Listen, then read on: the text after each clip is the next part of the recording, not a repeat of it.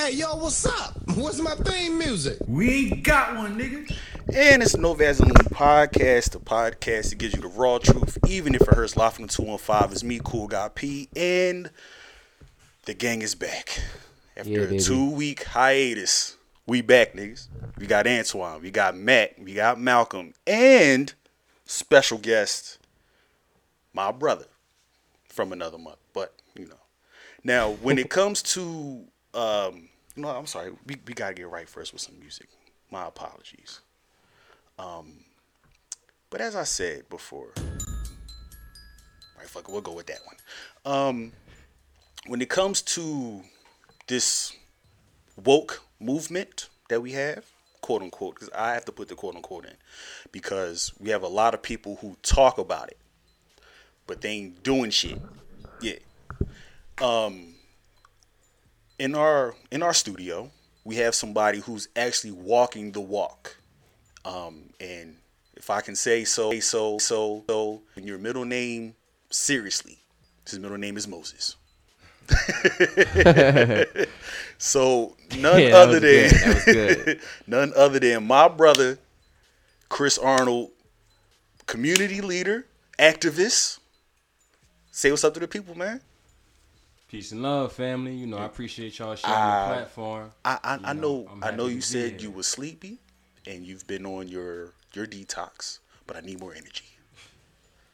All right, well, salute to the party people in the building. God damn it, that's the fuck I'm talking about. Philadelphia. Salute to the kings that's putting this platform together. Yes, sir. You got to excuse the first time around. This is my first time being on such a momentous stage with nigga the kings. acting light skinned. So we going, I'm going to be a proper reflection. So I appreciate that electrocution you just gave me. My man, I appreciate you, dog. Pleasure to have you, man. Yes, sir. Yes, sir. So, I just want to get into it, man, because, I've been friends with you since kindergarten. So we're talking about like 26, 27 years. Damn, it's been that long? It's been that long. Niggas getting old, Motherfuckers man. Develop jump shots. Motherfuckers done tried to grow beards. You're successful at it and shit. I'm still at it. He still got the pork chops. We done had licks, together. We done, been there to help each other out in moments of triumph, trials. Sir. Family's been taking us in since, way back. So it's just definitely been all love as we just evolved as, young kings into the dope, reflections that we are today. Absolutely. You know what? That was well said, brother. I appreciate that. It was. It definitely was. But I really want to get into, the reason why we brought you here, because you've been doing a lot in the community. As far as just after school programs, you've really helped a t-shirt line come into full fruition and gained a lot of popularity. And I really feel like that's because of you and the work that you really put in. So I just want to, bring you in here, highlight you, because, in light of Nipsey Hussle, we always want to big somebody up after they die. Instead of while you're here, let's big you up now. Because, throughout our culture, we say when we trying to hype people up or highlight people, we say they dick riding. You know what I mean? Yeah, Philly had you messed up on that program. Real shit. Well, when we say or when you dick eating, you know what I'm saying? The new form of networking is dick eating. How about it? Like, but all right, cuz. We going to kill all of that, and we want to be able to support our own while they're still here. So you being the front runner for all of this, man, I want to talk about, the 100 Black Men of Philadelphia, Hakeem's Bookstore, the after school program where you teaching kids robotics. No, actually, I'm teaching them how to utilize language, bro. So we teaching them how to utilize language to open up unlimited opportunities. Right. Now the robotics aspect that you threw in there, that comes through the 100 Black Men organization, where I put my time in with the young kings on every other Saturday in the month. Okay. And I'm working with the 2nd through 6th graders, and we just use skills and interests that they already tapped into to kind of just draw life skills to, in their picture. Okay. Because a lot of them come from similar situations as I did, so I'm able to relate from a different standpoint, being the youngest person in the 100 Black Men of Philadelphia. So they able to see a bit of young energy in me that they could resonate with, And I just keep it real with them and let them know how powerful their voice is, and let them know that y'all teaching me just like I'm trying to teach y'all. That's good. Right. Now, what's this called? The Power of Words after school program. Is that's what you're talking about? Yeah, okay. yeah. That's what I do as Shoemaker. The Power of Words. Nice. Now, it's reading your credentials here. You're an ambassador for the NGO in Cameroon, Africa. Yeah, so I'm an NGO for the people that may not be familiar with it. Is pretty much a non-profit. That's what they call it over in Africa. So I was fortunate to just be obedient to my elder, a few years ago when she had me go to the United Nations with her, and from that opportunity right there, I connected with a queen that was from Cameroon, and she represented an NGO called AFNU, and the whole focus of that is to connect young people with agriculture. Nice. So we had a little conversation after she brought me back out after that initial trip, and she blessed me. Like, she just seen the value through my conversation, and me just really listening to her and being honest about what I thought I could do. Word up. And she just believed in me. Man, that's love right there. That's true love right there, fam. Oh yeah, I mean I needed that example right there. Quick question, just to go back with the you were talking about the power of words. Can you elaborate a little more on what exactly you do with the young brothers when you said every other Saturday? Okay, so all right, the power of words is what I do at Shoemaker Mastery Charter School, and I do that every Tuesday and Thursday. Okay. So what I do is, whether you're a male or female student, I have them come into the fold, and it started off with me trying to work with males specifically. So it's actually divine that you said that. Because I was trying to market it to the young kings as this is how kings create a vibe with the queens through the power of words. Right. And then it actually evolved through my program partnering with another program, and they learn how to make jewelry, kind of similar to the little bead jewelry that I have on. Okay. Or you may see some of the brothers have on and stuff like that. So from partnering with that after school program, they learned that skill. So now the power of words is now actually evolving to teach them how to be respectable, credible, trustworthy entrepreneurs. That's dope. Through the usage of language. Right. Okay, that's dope. That's amazing. Yeah, Now, I saw one video you put up. This was on your Instagram story, and this is why I brought up the whole thing about robotics, because I saw you were showing kids how to put stuff together, and it was kind of like robot kits. Yeah. What was that? Was that a part the same after school program? Or was that something different? That was something different. That's when I come out and work with a group of dope older kings, that represent the mentors in the 100 Black Men of Philadelphia. Right. So the OG of the group that I work with, the 2nd through 6th graders, that's what he does within the school. He comes in, teaches them how to do robotics, teaching them how to do programming, computer programming and things like that. So I just compliment his swag and just help the youngest from a young energy perspective. Right. Okay. So when I see the OGs trying to come at them in a certain way, and I see their response, and I just try to come in with a different approach and let them know, we really here to just try to gain an understanding, figure out where you at, and then just compliment you to make you go up higher and further. Easier. There you go. So, I had to tap into what they interested in, which was the robotics. Yeah, for sure. But I literally like, y'all the teacher now. I'm your big brother, but little bro, you can teach me. Absolutely. And that's really what it came from. That video was just, they put me on something. I tried to take it a little further based off my understanding. And then it was like, this is dope. My little brothers taught me something. I'm very intentional in letting them know, your voice matters. You can definitely teach me something any time of the week. Absolutely. And they just run with it. So literally, like when you see moments like that, it's just me just doing a mutual exchange with my little brothers. For sure. Damn. Now it was another instance where I saw you teaching them chess. Yeah, that was when I first got into the fold. So yeah, please talk about that. I like how you call it the fold. Yeah, it sound heavy. Like damn. It's something that, just out of respect, like with me being new to the situation, I always try to come in there and just peep what's going on. Right. I want to add to it. I don't want to come in there and just thinking I'm the man As you and should. I got the answers. That's what's wrong with our society now. Sure. We got that savior complex instead of just really acting like that? I may just be a piece to Right. the bigger puzzle. So I just came in and really see what piece I needed to be for the picture that they already had created for them. And one activity that the brothers already had started was a chess workshop. Nice. So literally I just came in and said, who nice? And then from there I said, you nice? Well, teach them how to be nice. Right. And then, once they got it in from the lesson standpoint, then it was just like, now I want to see if you nice and back those words up. So I hopped on the board. Okay. And, literally, don't hear these words and think I'm the nicest chess player. I know how to play because my mom put me on and all that. But, I just wanted to see where that confidence really was with the young king. Right. And, truth being told, the young king beat me. Damn. Facts. Like he beat me, and he made sure he told everybody in the room. But I wasn't mad. I was so grateful to see him be able to back those words up through skill. Yeah. And repetition, because he played it more than a few weekends before I got there. So he really knew he had the skills to pay the bills. Right. Nice. But he didn't fold with somebody that was bigger, older, that could have been more experienced. He really represented. And that's what I'm about. Just, as a black man, just represent yourself. Absolutely. Man. Represent. Yeah. See, and what I liked was, all right, and another thing is you didn't see yourself as a savior but a servant. I like that.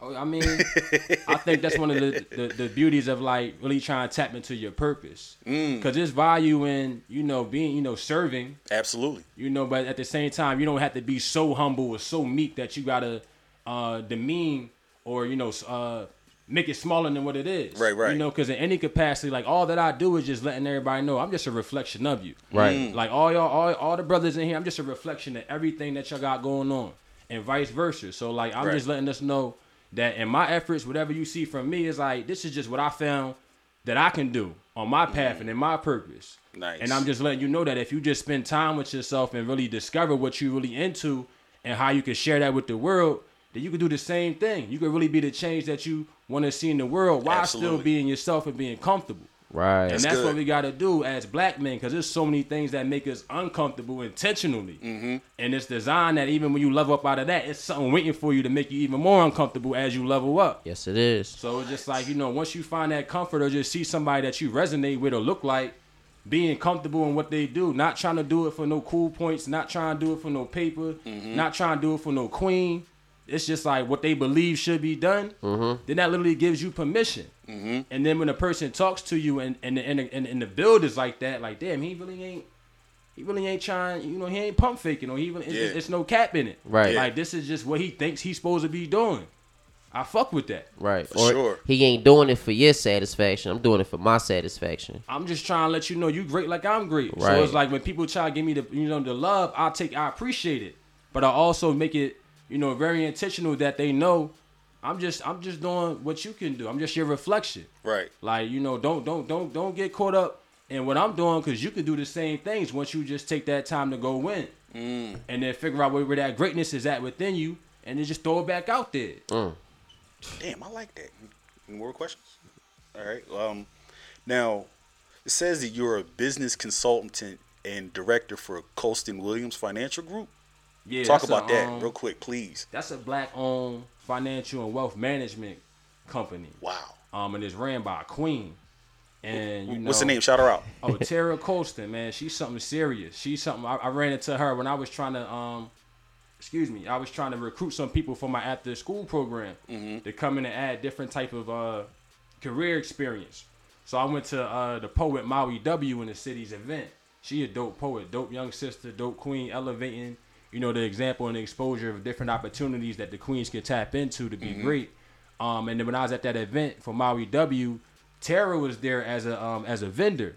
Okay. And when all the vendors had an opportunity to come and just give their spew about what their value was, what they were doing there, I just thought she came in real effortlessly, real elegantly, just dropped, the gems of what she had going on. And it was kind of in line with what my project management did, what my project management firm did. So I actually reached out to her at the end of the event and was like, yo, I think you could add some value because you a dope fly queen. My after school program is geared towards young men. And what's more motivational to a young man than a queen? Right. Yeah, for sure. But what's really going to keep them on point is when the queen ain't sweet and she really require you to represent yourself as a king. And I thought like with my program being rooted around language, I thought she would be a good test to see how effective I was. Right. After I put in a few weeks with the young men and really teach them some principles around language, I wanted to bring her into the fold so that they can really be around a woman that they may have a level of intrigue or attraction to, but are you still going to be a king? Right. You know, so that was, you know, that's what really developed our relationship starting off. Okay. And then just kind of just building with the queen, finding out her background, finding out more about her company. I was talking about myself and my company. And long story short, I pretty much just heard enough value from her that I was like, yo, I'm going to dissolve my joint. And I just want to be, you know, saying, I'm gonna join your team. Okay. And she really just seen enough value to be okay with that.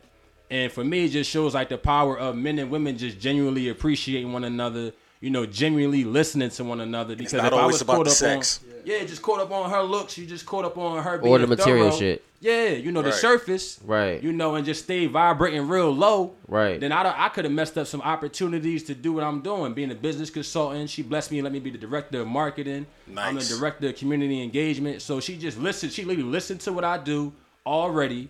She knows the community is my office. And she was like, yo, I want you to do what you're doing. Just connected to Colston Williams. So because she know I'm all about teaching young people how to get into their level of success easier and more connected every day, then she just allows me to still have the business consultant hat while my focus can be on the marketing component of the company and making sure that it's a community engagement piece to Colston Williams. You know, so as she evolves the company, you know, it's going to be a community presence because of somebody like me. And it's going to make people more genuinely connected to us because we're going to serve you to elevate your financial maturity. While we're going to teach you how, you know, you could become successful from giving back and really caring about people. Right. That's building. That's really dope. That's building. Like, that's building on a whole nother level. Hope y'all listening out there. That's real. This is real jewels right here. I'll tell you this, like, you know, we always say, and I've said this before, like, you know, you hear everybody, we need a leader. Who's going to be our leader? And I always say, instead of looking for one, just be one. Right. But at the same time, you have a blueprint of what leadership looks like. Right. Especially in the black community. Right. Somebody who's not just talking the shit, but somebody who's actually going out there, networking and, you know, seeing what the young boys are doing. It's like, all right, you doing that, show me how to do it. Or if you're nice, like just like what you said, if you're nice and just like that, help your mans out. Oh, yeah. You know what I'm saying? That's necessary, man. It's too easy for us based off of the programming that we get raised off, you know, to not have that compassion and understanding, especially as black men. A lot of us trick ourselves out of our spot and opportunities in front of us. How about it? Because we can't handle our feelings getting hurt. And like you said earlier, it's a plan for that. Oh, yeah, bro. I mean, they got it set up by the time you're third grade. And it's good. Exactly. And it's good. Shit, even probably in daycare, my nigga. But it gets to a point where, like, once you get out of a situation, it's good that you showing them, yo, it's a plan for you to fail out here. So I'm going to get you on board to be the right way. Oh, yeah. And that's great. That's and being that and doing that, that's king. That's king status. Like, when people posting shit like the marathon continues, that's it right there. You got the baton now. Like, you know what I'm saying? Like, not. We got it, man. We got it. Yeah, we got it. We got it. Because it ain't right for me if it ain't we. Like, that's one of my philosophies right man, there. Baby, I can smoke a bag of that shit. I can all too, right. Chris. Woo! Roll it up. Now, moving on, it says here that you're a volunteer at Hakeem's Bookstore. First off, what is Hakeem's Bookstore? Where is it? And what do you do there? Oh, that's a great one right there, man. So Hakeem's Bookstore is like an institution to the city of Philadelphia. It's the oldest black-owned bookstore in Philadelphia, but it's also the oldest black-owned bookstore on the East Coast. It's been in existence for 60 years at the turn of 2019. Wow. And where it's located is right on 52nd Street. You West know, Philly? West Philadelphia. For some reason, I thought it was all the way up like Germantown or something like that. Bro, we right in there. West Blackadelphia, 210 South 52nd Street. Dropping off waters. We right next door to Mr. Hooks. So it's like, as you waiting for your platter, slide next door and get that dose of knowledge yourself. And like, I'm in there every day that we open during the week, Monday, Wednesday, and Friday, 12 noon to 6 p.m. Wow. You know, and I'm just in that joint just to get my free deposits of knowledge yourself, but also help elevate and evolve the offering of the store. And that's what I do volunteering there. You know, I literally took my business side of myself from a consultant standpoint, and I've been working with the owner for 3 years. But only a few months ago where I decided to get real hands-on and put myself in the capacity of the building and said, I'm just going to volunteer. I've already been trying to do little services and had built connections and getting resources. But it was like, you know what? Miss Yvonne, who is the owner of the store, she's the eldest daughter of the founder, brother Dawood Hakeem. She's been holding it down since 97. And she had so much going on personally that things just got overwhelming. Right. She was considering closing the store. And when I heard that 3 years ago, I was still doing the fashion thing with me and Ron Green. So we both ran out there being partners and said we want to do something, do everything, but we want to do everything we can to make sure that you stay open. And, you know, even after I got out of the fashion venture, I just stayed true, you know, stayed committed to it. And that's when I decided I'm going to get hands-on and just volunteer and just set myself up in the shop and bring all my professional expertise, all my community efforts, all my resources and connection here. And I'm gonna help bring my network here. Right. So literally, like, you know, people like yourself are getting more familiar with it because I did that. So, you know, definitely come out to the oldest black-owned bookstore. Come see how we can, you know, we can build and share some of the value that y'all got. Because that's one of the things that I'm building up the store to be, is be a distribution channel to that corridor on 52nd Street that serves 250,000 people. Well, goddamn. But one of the things that I've really noticed about you is you're playing chess. No, like not in the literal term. No, I know exactly what you meant when you said that. You see what I'm saying? Yeah. You're playing the long game. Right now, the hood is all about getting the quick one, the quick bag. But, you know, as soon as that bag comes, it leaves even quicker. But with what you're doing, is, you know, you're setting people up for greatness with your after school program. Then you're bringing people to a bookstore. You're not even getting paid for it. But at the same time, you're still building equity in that bookstore. Right. What else here? We got now this the nonprofit, you being an ambassador for it. So like, I just want to touch on this real quick because I know you talked about it earlier, but I just want to come back to it. As far as your role here in America when the nonprofit is over there. So as far as your role in that, like, how are you bringing the nonprofit from Africa to here? Well, the dope aspect about that is I'm actually the official United States ambassador for the organization. So I'm the one that's in charge with setting up the operations over here. So literally when I first got the position maybe 2 years ago, I just went back to my network personally, and I got some dope brothers that I just know like y'all, and just was like, yo, I finally found a lane to plug y'all into. So like my man, he's a dope substitute teacher, and he found his own way to kind of do that unapologetically by doing it his way through certain agencies and things like that. But he's one of the flyest, you know, most talented, well-versed educators that I ever met. And one of his specialties is taking whatever topic you really fuck with and really building that out into a curriculum type format. He actually was like the minister of education when I was doing the fashion. Wow. I thought, you know, we thought that highly of him. Wow. So I still honor that brother, you know, Paul Frosty. That's my man right there. You know, that's minister. Like, okay. If you see me, you know, with anybody, and I'm saying the minister, that's who I'm with. You feel me? So I plugged him in as the person that's going to help turn all my ideas or ventures for the children to get tapped into agriculture. He's going to develop the format to teach him that.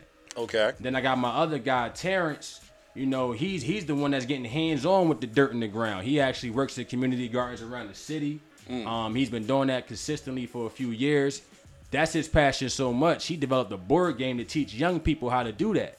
So develop the board game? Develop the board game, bro. Damn. You know what I'm saying? So we gonna get back to Mother Earth. Kind of like on the Derek Gray side. Yeah, yo, okay. You saying that same type of like forward thinking, right? You know, but tapping into the edutainment aspect, because us as Nubian people, you know, that's our learning style naturally. Like, you know, they try to sit you down in the European institutions and make you fold your hands and sit still. When we are people that like to be active, right? You know, if we can't see it, we don't believe it, and if we don't experience it, it's definitely some bullshit, right? You feel me? That might be your truth, but my truth is something else. Right? Talk that shit, Chris. Me? So it's like, you know, literally understanding our culture and being ingrained in that, but also having a heart and attention that's really geared towards the babies. I thought my brother Terrence was like he was more than on the ball with this board game. Yeah. But it was just like I would be doing him a disservice knowing all the value he got in that lane of agriculture me having this opportunity to be an ambassador that's rooted in agriculture, and me having the sole power and decision making power to build this thing up, to not share the platform with people that I know have this dope value, right, and really have good intentions and passion for it. So that's that's what I'm doing with it. I'm just taking people that I know that had the skills to pay the bills, but don't necessarily know what opportunity is going to really value them and do right by them. Because our culture get manipulated all the time and shit, and leverage for the greater good of other people. Right. You feel me? And then that bread that gets made off that goes to other community and stuff like that. But with me, this stuff is really rooted in just making sure our babies, get more spiritually in tune by just connecting with what we're a imitation of, Mother Earth. Right. That's how human beings function. We just a remix of how the world functions.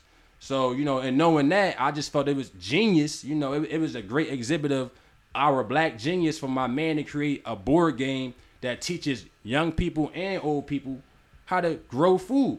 You feel me? How to utilize the land to survive. And with that being the whole mission of the NGO, AFNU in Cameroon, and me having the opportunity to build this up so we can do international trade where the young people that's involved are going to be trading amongst each other. Right. So that's the purpose of it. So, teaching them how to get back to Mother Earth, teaching them survival skills, but teaching them the possibility of world travel as well. Right. The goal for me is to really connect with somebody like Joel Embiid, who's a native of Cameroon. For sure. And he has an NGO or a nonprofit over there that his family runs. But let's, many hands make light work. So let's all partner up with you being a major figurehead of the city. You should build some excitement for the young people in the city. Right. Absolutely. That should get them geared up for that. And then if you say, we got opportunity to get your passport, you go see the world, with this mission based off these skills we taught you, it's really just exposing our babies to things that they never thought was possible in the world that's already being tricked up as far as what they believe about it. Right. Yeah, for sure. Damn, that's some good shit. And last but not least. Damn, you already at the last but not least part? Yeah. Damn. Thought we was just getting warmed up. It says you're an entrepreneur.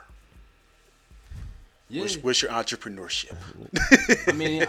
But he's just been explaining this whole serial entrepreneur, man. Right. I got a vegan cooking business called Meals with Wings.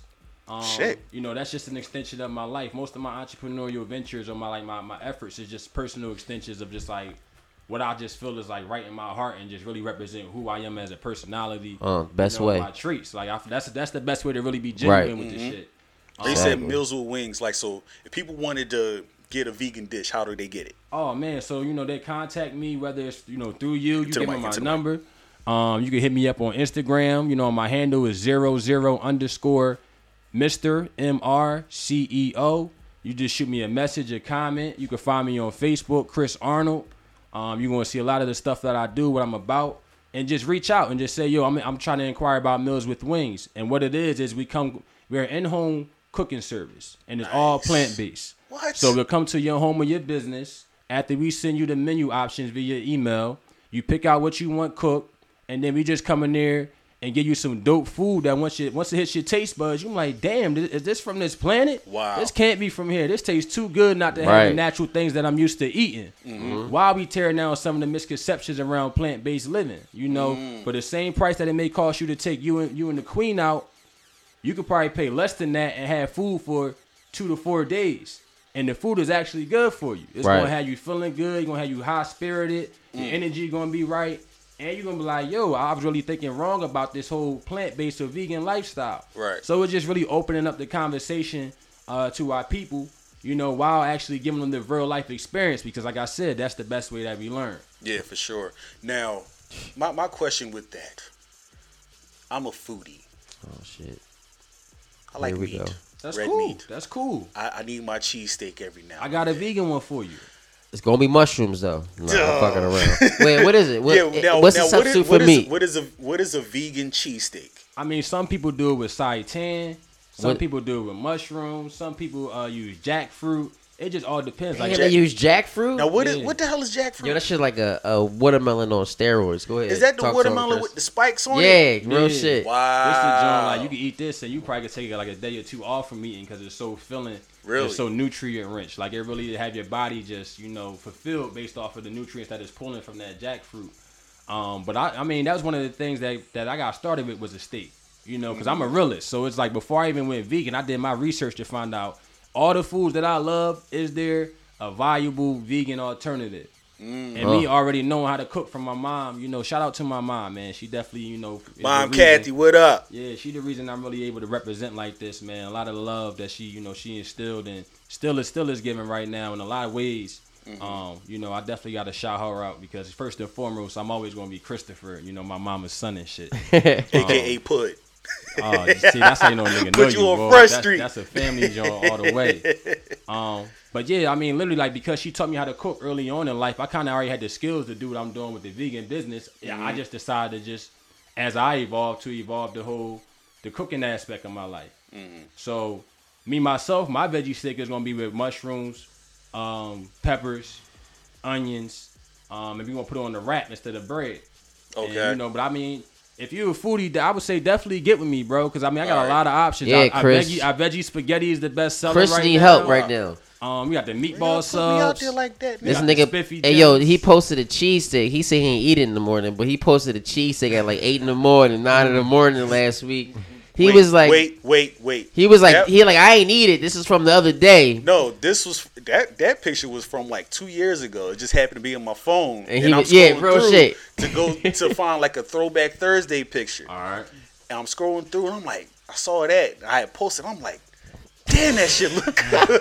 Cause you know me, the sloppier the cheesesteak, the better it's going to taste. You've been the cheesesteak aficionados probably for like the whole time we knew each other. Man, listen, I need that. So real quick to one of our Facebook people, Norman Green. He wants that information again. What up, Norm? What up, he wants baby? Information about Meals with Wings, real quick. Okay, yeah. So I mean, you said you on Facebook? Yeah. Yeah. So just find me on Facebook, Chris with a C, last name Arnold. Like, hey.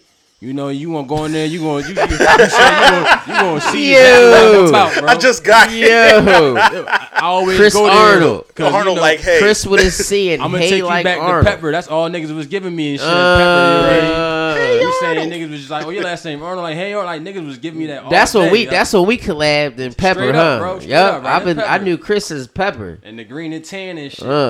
Real shit. Back in our Pepper days. Man, all right, so we're gonna take a break. Damn, it's been a minute. You still gonna rock with us? You gonna stay Of course, here? man. I'm with my brothers, rock out man. with I'm the rest of rocking. the show, but we're gonna take a quick break. And Meals with Wings, real quick. Follow him, friend him on Facebook, Chris Arnold. Follow him on Instagram, 00_Mr. CEO. And we'll be right back. It's the No Vaseline Podcast, only on WJMS Radio. We'll be right back.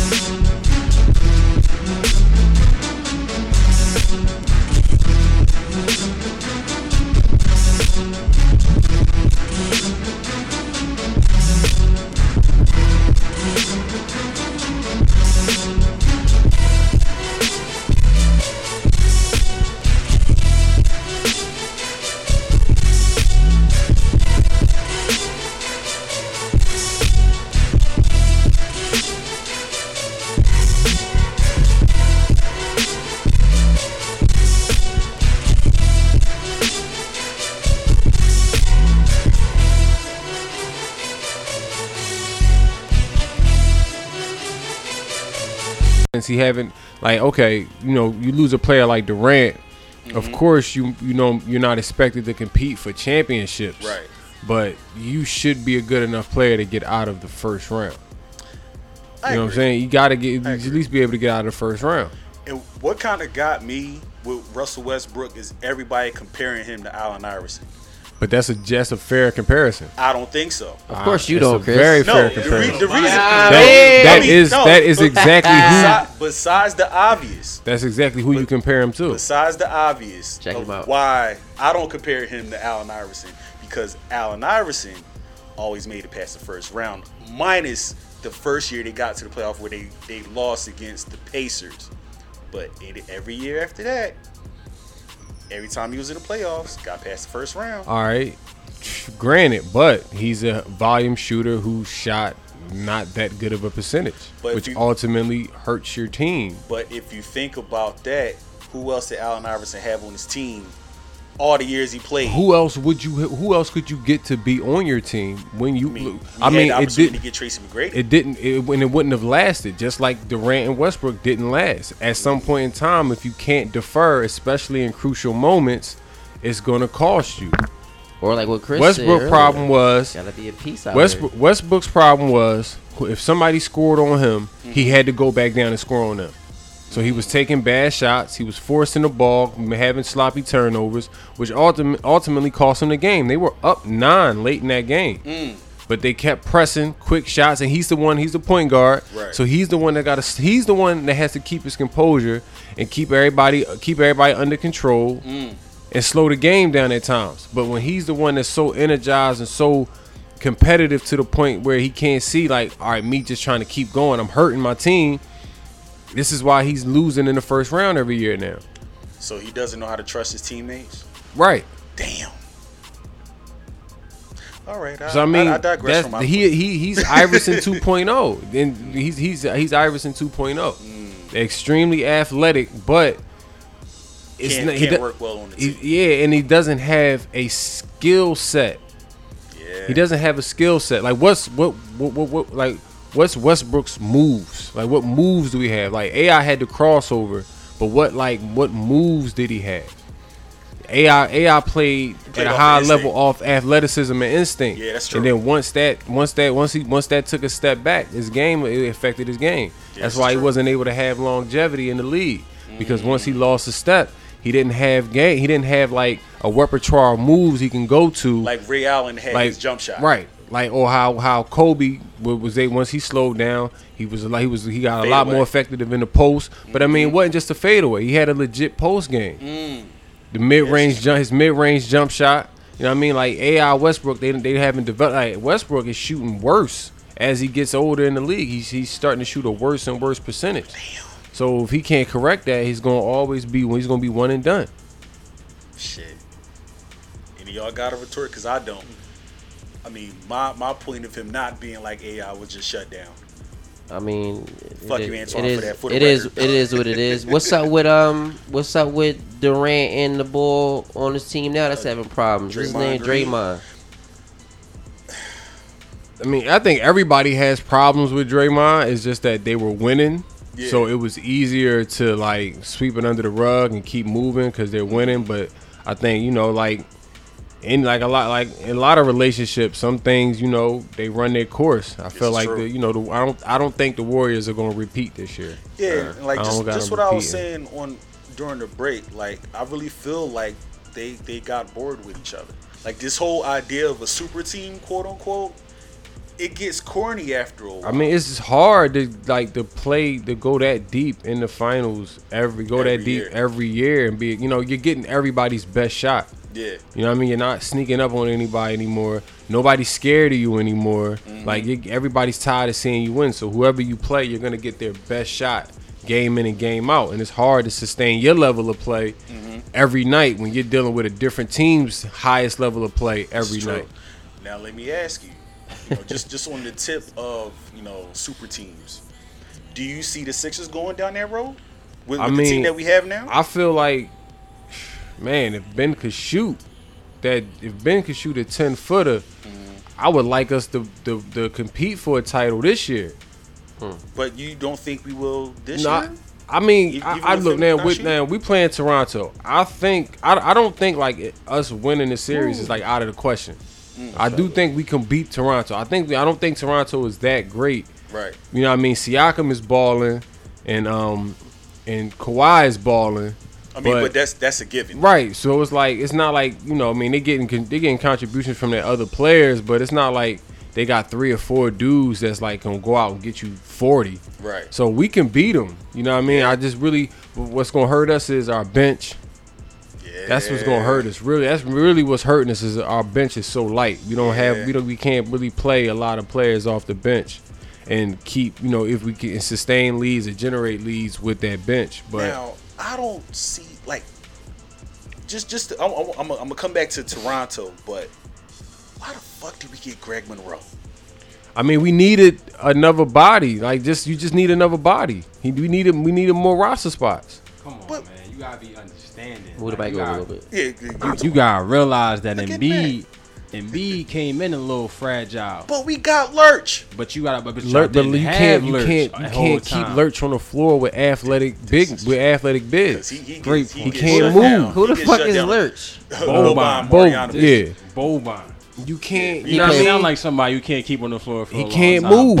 So if you keep him on the floor, he's a liability. But Monroe is better. No, bro. But he can move better. He can get the minutes. So does Jonah Bowden.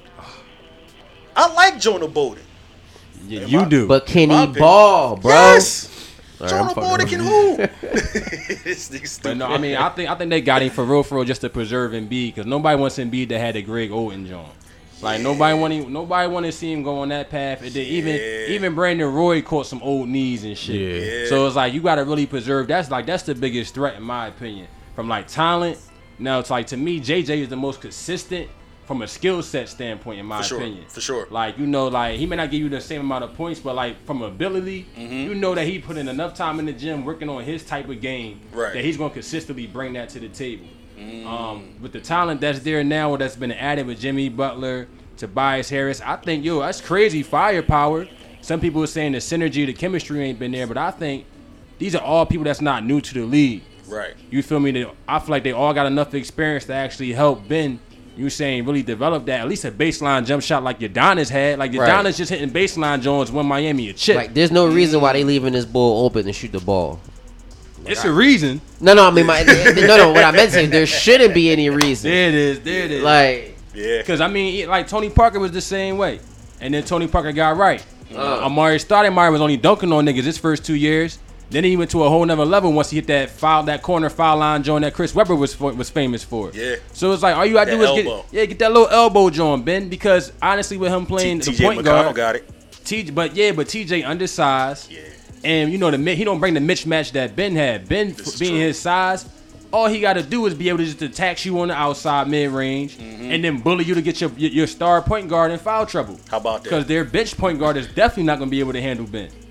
And then Ben to be able to have those games where he had in the first round of playoffs, really just abusing the team, because nobody can really match up against him. And if you got to put your best player or defender like Kawhi on him, or even if you got to switch between Kawhi and Siakam, Jimmy Butler, Joel Embiid, Tobias Harris, JJ gonna run somebody around. Like Kyle Lowry, he can't keep up. He on one league.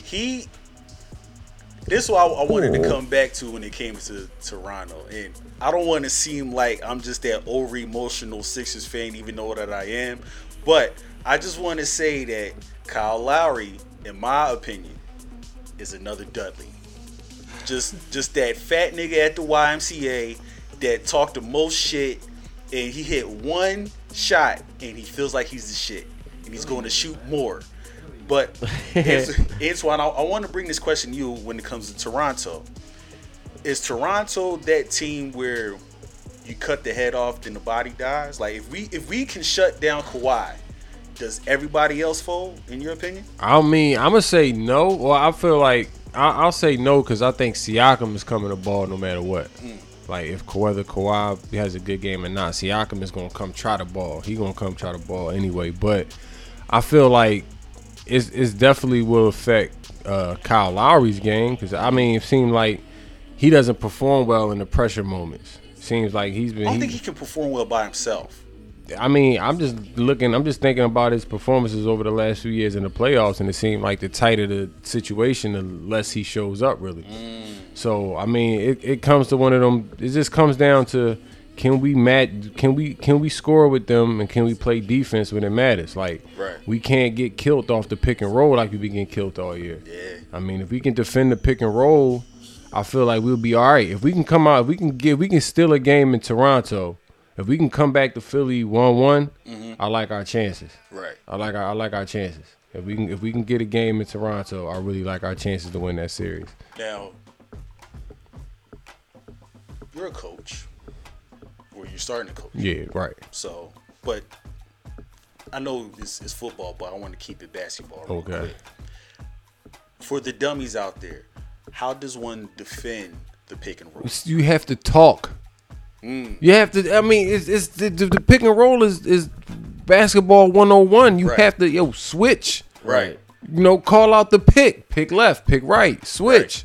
Help, like you. That's how you defend the pick and roll. It's really that simple. So there's no way to go shit's over effort. the pick and roll or under. No, you can go over or under. You can. I mean, like you said, communicate. Like, all right, if a shooter got the ball and he's getting a pick set on him, you want to go under because you don't want to come. You don't want to come around the top of the pick because you don't want to give him space to shoot the ball. Right. So you want to go under the pick.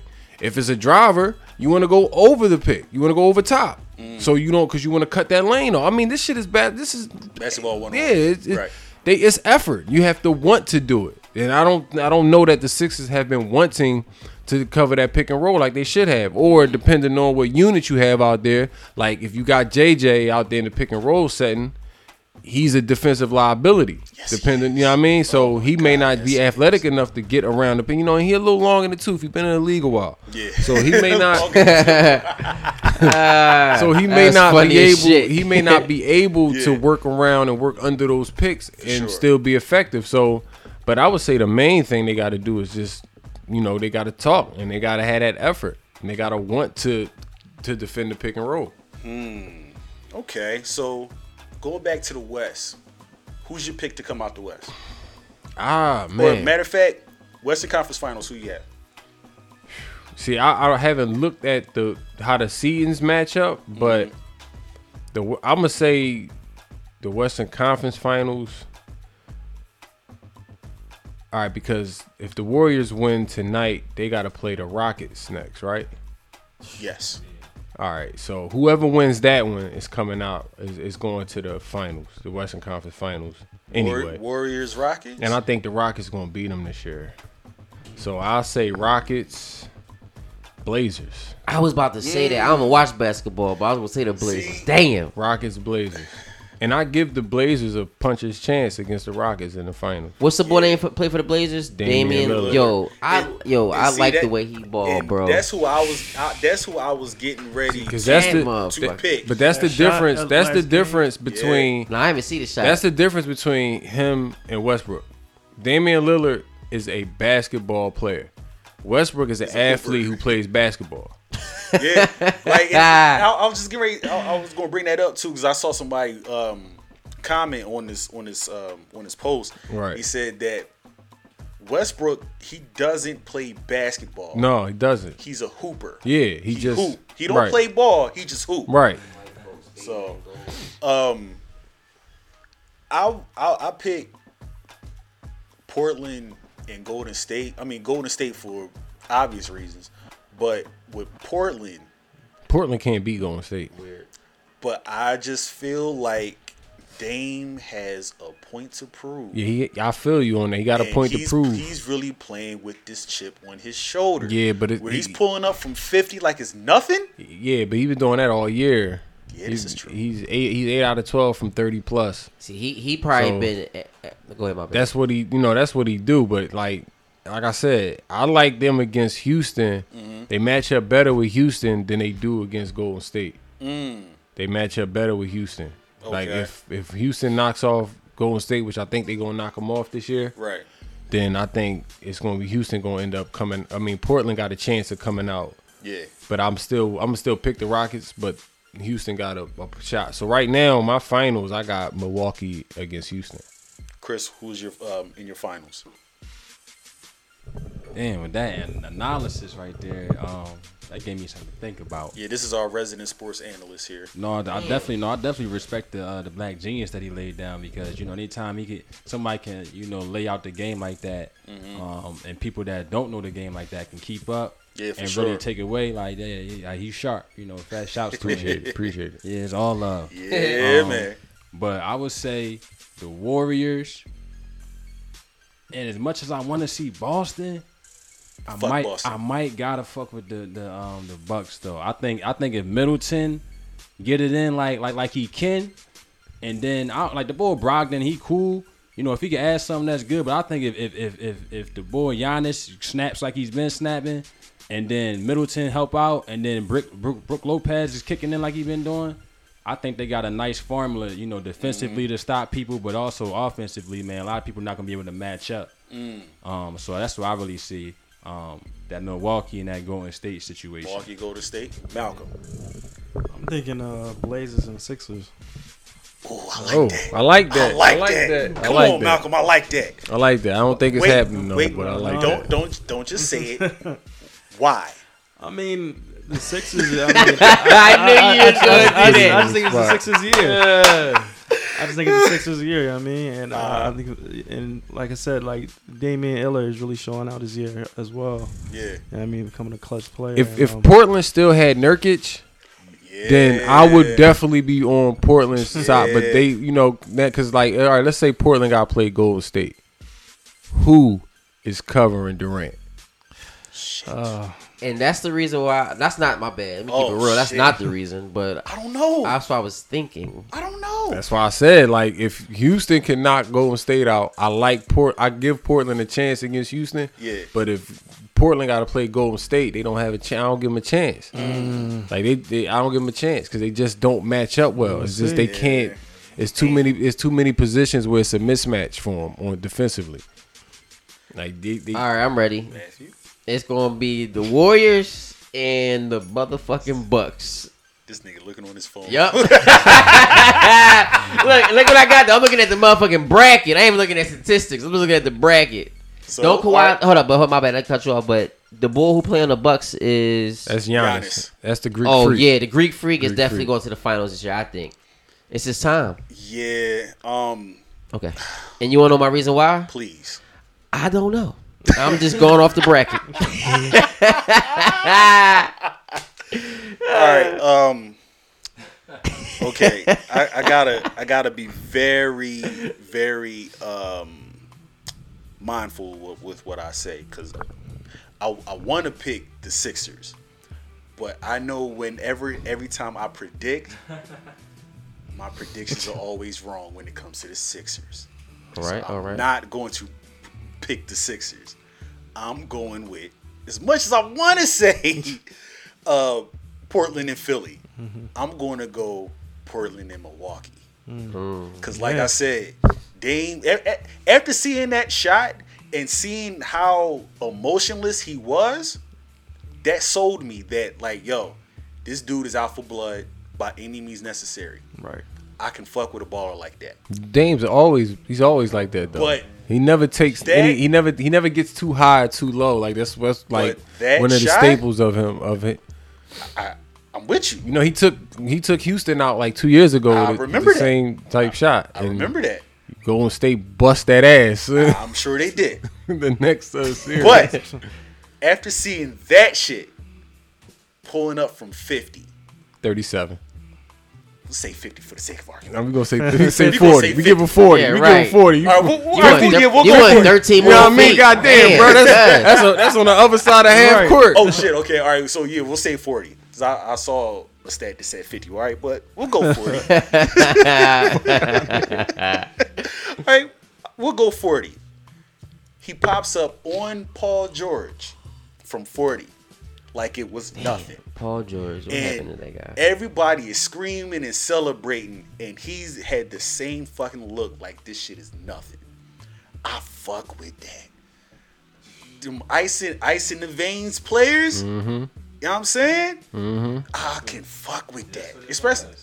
Yeah, like especially I'm still reading this book called Relentless by Tim Grover, and he talks about that being the cleaner. That's somebody that everybody goes to break glass in case of emergency. And what he showed me was break glass in case of emergency. Like, all right, it's on me. I know this is my job. Right. I'm going to deliver. He delivered, and he was just like, see, I told you I'm going to deliver. So I fuck with that heavy. And Milwaukee, that dude Giannis is just unreal. Yeah, like you can't keep him out the lane. No. Like 72% of his points come from like 2 feet away from the basket or something like that. So I mean, he got a little three, arguably. Yeah, he has. He's improved on his outside shooting this year. He definitely has improved. Just them two players, and with their teams, because I fuck with CJ McCollum. I don't like Enes Kanter because he's just so good at rebounding. Like, that shit is annoying. So I'm just gonna go with them. Brook Lopez, great 3-point shooter, just out of fucking nowhere. I like Eric Bledsoe because of how much of an asshole he is. Yeah, he's like one of them pesky, like, defender type dudes. So who you got winning it all then? If you picking Milwaukee, you said Milwaukee and Portland? Milwaukee and Portland. So who you got winning it all? I don't know. I want to see them go to like a game 14. Like play a game 14. A game 14. Yeah. I say I got Houston winning. This shit got to be battled out to the death. I'm sorry. I got Houston winning it. I want to see Chris Paul get the ring. Chris Paul, he definitely deserve it. That's some real, yeah. When you want to talk about that, he deserve a ring. You're not feeling Chris Peasy, CP3? No. No CP? I see what you try to do there, nigga. Right. Nah, Chris Paul's a great point guard. Okay. I'm just not a fan of James Harden. What the fuck that got to do with him? Oh, wait, they're on the same team. Damn. Same team. God damn, man. You gotta pay attention if you want to learn. No, but like I said, I'm not a James Harden fan, cause like What's wrong with James Harden? I just don't like the way he plays. You don't like that step back? Is that what it is? Because he travels. That shit is crazy. Don't call it. That shit is out of pocket. But they I was watching something where they kind of explained it. The reason why they say he's able to get that like extra little step is because he's paying off the refs. No, because they had a ref on there explain it. It's like when he begins the step back, it's like he hasn't actually gathered the ball yet, so they don't consider it a step. Then he takes that step. It's almost like he's bringing the ball up like it's a dribble. He's still in the dribble motion when he's taking that step. Then he gathers and he takes them other steps and then he shoots it. That's what the ref said when they give it to him. In that case, that's why you see it not called like that. I can keep my hand on top of the ball and take 3 steps while I'm running. You can't. Cool. Nah, see, bro, it's real subtle what he's doing. It is real. Like if you got to really break, because I was like bored one day after the ref broke it down. So when I watched the game, I was like pausing it, rewinding it, and playing it back to see what he was doing. He's getting the replay sitting wrong. Yeah, he's really like he really found the loophole because he doesn't have the ball high enough to consider like a high dribble or he's not palming it. He really is like getting space.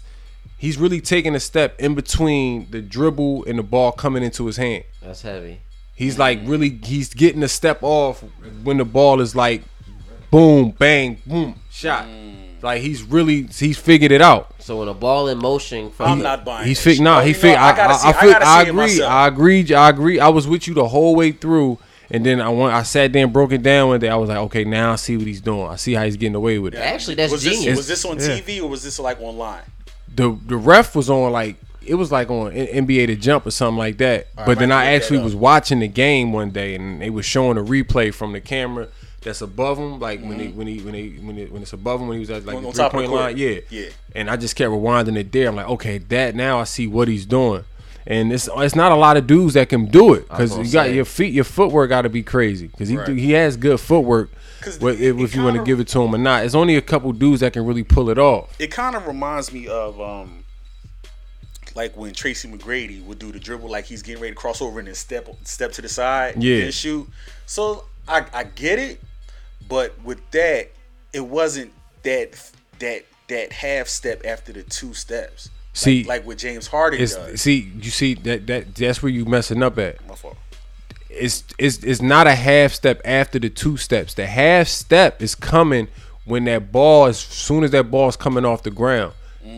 So it's not considered a gather yet. That's where the half step is coming. Then you see the 2 steps that he's actually allowed to take, so and you're saying walk. So it sound like. So what Antoine is saying, it sounds like he know how to direct the ball. So when he taking that step where you think he taking a step, he's directing the ball towards him. So it's not even looking like a step. So when he do take the 2 steps, and you thinking, whoa, you already took a step. That's a walk. No, that's not. That's not what he's doing. Get it right. What he's doing is when that dribble, half step, gather, 2-step shot. That's where he's getting away with it at. Hey man, I'm gonna have to defer to the black genius that their brother implemented on the court. Real man. shit. Because I mean, that's how I grew up watching sports. Like anytime I would see somebody, whether it was football, or basketball, anytime I seen somebody do something, I couldn't like, what the fuck did he just do? I would just watch that shit. I put in a clean VHS tape the game, and just watch that shit over and over again until I figured out what he did. And then when I go play, I'll be going to try to do that move until I could do it. Gotcha. So that's how I watch sports anyway. Like I watch sports like a coach. Like I watch film. So it's like I'm watching film, trying to break down the game to figure out who's doing what. So I could go out and do it myself. Especially now with me getting back into coaching is even more of a habit now. So see, now I'm gonna have to defer to the people in Secaucus so I can see the replays and shit. They're talking about the replay center. The replay center. You gotta get your Eric Spoelstra on. You gotta go back to the film room and just how about that? Just to dissect it, man. But I appreciate him just for the fact that I always ask the young people like, where do you see yourself in Black history? Nice. And literally like, what James Harden is doing is a piece of Black history in the white-owned sport, and it's so crazy that it got the white people from a referee standpoint.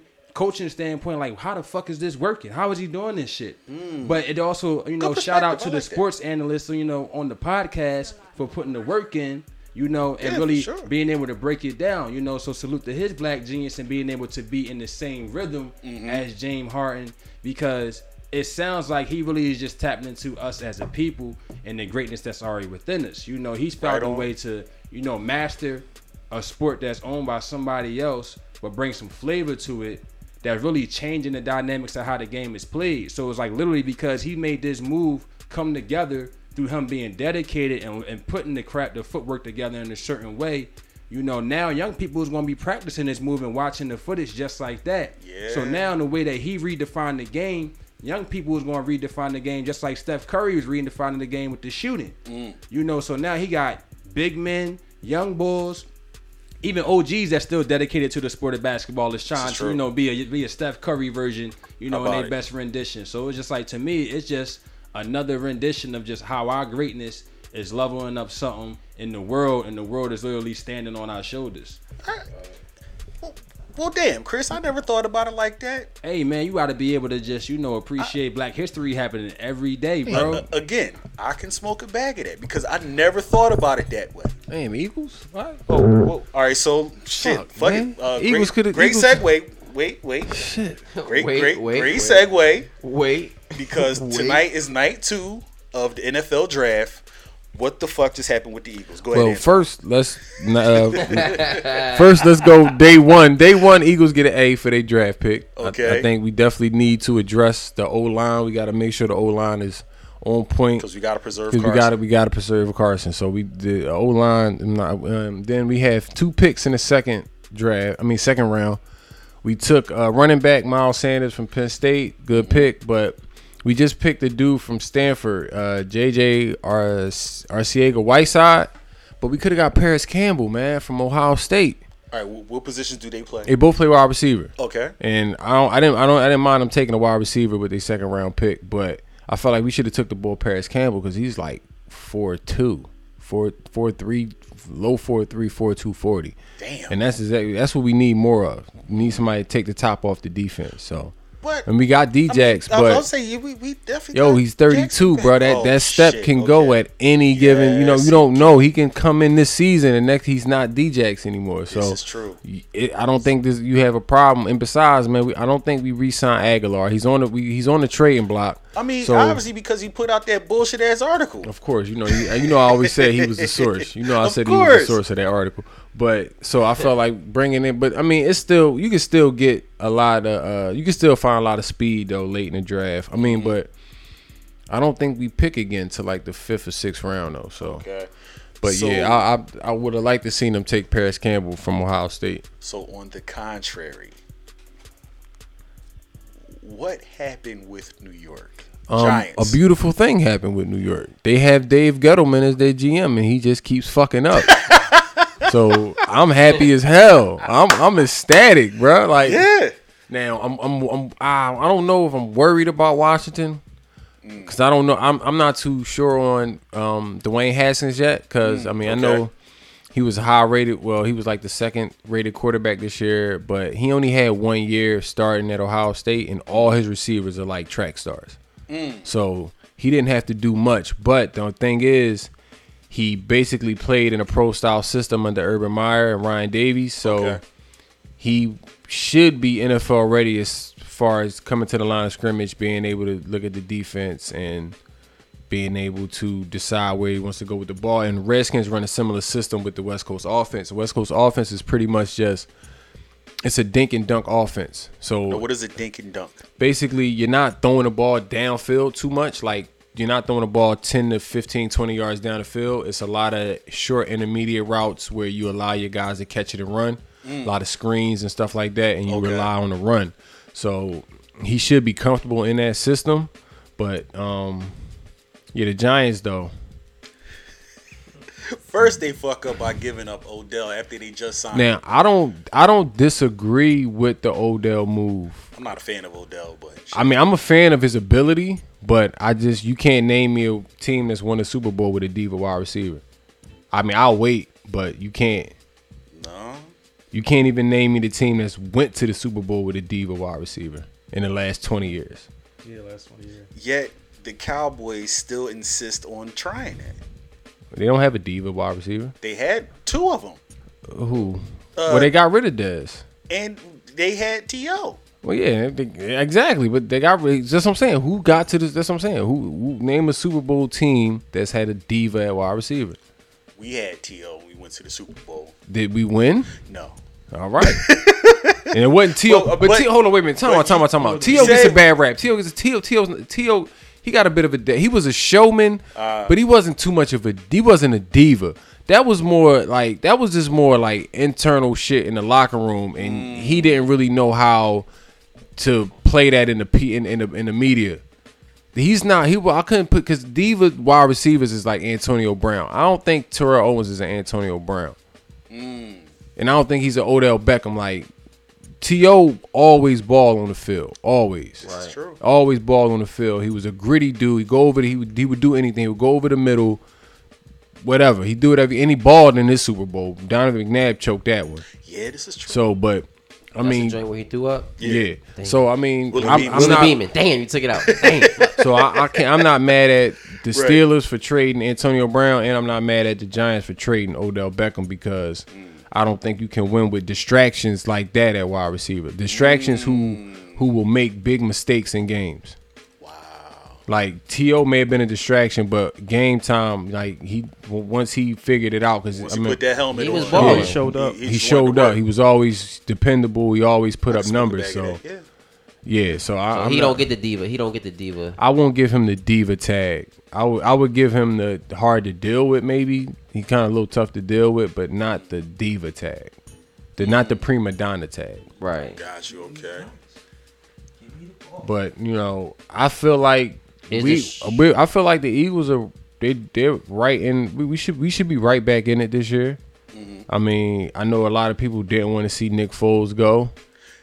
I didn't either, but I understood because again, I'm pro Carson. Yeah, I'm pro Carson also. I would love to see Carson get some of that playoff action that but, Nick was getting. It's like I mean, he played last year with a broken back. Yeah. Damn. He had a broken vertebrae Why in was his he back. even playing? Like He shouldn't have been playing, but we was. That's what happened to the that's dude. what he was talking about. Right. What's his name? We was like rushing him to come We back. rushed him back. We got him hurt. We didn't. That's And I fucked felt up. like the play calling See too. how the white man do? The Go play ahead, my bad. play calling too wasn't conducive to the way Carson plays. The RPO, I think we need to scrap that shit. Like, stop. Don't even call another RPO. That run pass option shit where you got half the line pass blocking and the other half of the line run blocking. I think that's the dumbest shit I ever seen in my life. Like, that's a pull a trick play type play every now and again. That's not something that you Like a Philly consistently special. run. I was about to say, was that the Yeah. Philly special situation? Not necessarily. The Philly special was a run PO. It was. It was Yeah, a 'cause he RPO. passed it to It was a his- RPO. You're right. It was a RPO, but Absolutely that's right. why it worked in that situation because it's a situational play. You're on you're in the red Yeah, zone, exactly, the so red zone. a run hurts you just as much as a pass. So you can call something like that. Then when you had a motion coming with the fake reverse, so it works. It works, but calling that on your own territory, like on the other side of the 50, on like a 3rd and 8, where they know you got to pass the ball anyway, it makes no Right. sense. Right. And you only have half of your line protecting your quarterback. It's stupid. So we got to get rid of, and we got to stop the design runs. Like, no more calling runs for Carson Wentz. Like, if the pocket breaks down, he scrambles, he can see some yards, he can get the yards, but and get down. Yeah. Like, no, we don't need the hero ball. Yeah. No hero ball this year. We don't Please, need you just keep it diving, simple. trying to get the extra yards, trying to run the linebacker over. We don't need none of that. Right. Get what you can, get down. Take a note out of Russell Wilson's playbook and slide. Russell Westbrook. When did Nick Foles come in and take over for Carson? was always in the playoffs. It was in the No, playoffs. I mean, when he he won the started Super Bowl. He started that was what, week 13 when he Damn. came in Against LA. against the Rams. Came in at week 13 and won the motherfucking Super Bowl. Yeah. Sometimes it bees like that. I wonder what's the commission check on for Super Bowl and real quick. Like, Yeah, it's a real good question. I forgot you get like, I think whatever your salary is, you get another week of that. Okay. However long you play in the playoffs. I don't know if your salary increases or if you just get more of your salary, whatever your salary is, whatever your weekly check is. Now, I mean, his earnings is increased up crazy because he's a Super Bowl MVP quarterback. Yeah, for So sure. he definitely, his earnings is definitely gonna go up just off of that alone. But I mean, now we'll see. He got his own team. He gets his own team again. what he play for now? Jacksonville. All right, to bring it back real quick for the Eagles, when they showed how they called that play, the Philly special, how he walked over to the coach and said, "Yo, Right. let's do Ready the for Philly special." You say you ready for the Philly? Are you really for the Philly? Like, that was heavy, bro. Coach wasn't even expecting that shit. Like, all right, fuck it, let's do it. Boom. Why like, not? You in the Super Bowl? Go for the gusto. That was heavy. Beat the motherfucking Patriots. Damn, that was something to remember. Yeah, That man. was a great time. Now, like I said, we want to catch up on all of the current events that has happened. I want to talk about the church burnings that's been going on. But the black churches in Louisiana that all got burnt down, it was reported, but there was no response. If I'm not mistaken. If there was a response, then please correct me. It's all good. They did do it, because they had the police chief's son as a suspect, Right. in the bombings. Now I don't know if if he was arrested or anything like that, because like there's been little to no media coverage. But they suspected the police chiefs. But me personally, I feel like, man, it was some records in them churches. Of some They didn't want to get out. Because we talk often on this show about our lineage, what I mean, and I feel like it's some people who could have traced their lineage back through because those were old churches, through some marriages that may have taken place at that church, And baptisms too. and baptisms now, where you might want to be looking up your genealogy and find out, well, maybe your family may have already been here, and those records now don't exist.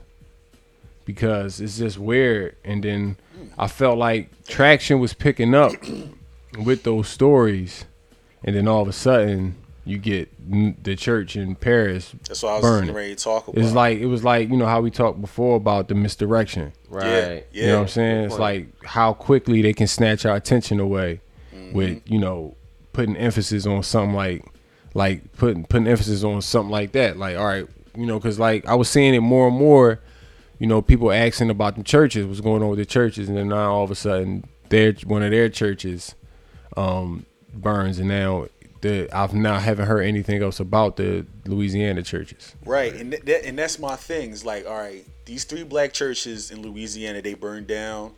There's no GoFundMe. Right. There's no kind of crowdsourcing or fundraising to at least give these churches a new building or something for the pain and suffering. But go ahead, finish your point. The cathedral in Paris, from what I heard and what was reported, raised like $800 million, and $500 million was from one person. Yeah, a lot of that's from like private donors. You know what I mean? A lot of private elite donors that's in Paris, or that in Paris or from Paris. Yeah. So, $500 million. $500 million for one person. Yeah, but the church. That shit probably wasn't did nothing I see that cathedral was like worth like $3 billion? I'm sure it was. I'm sure it's worth a lot of money.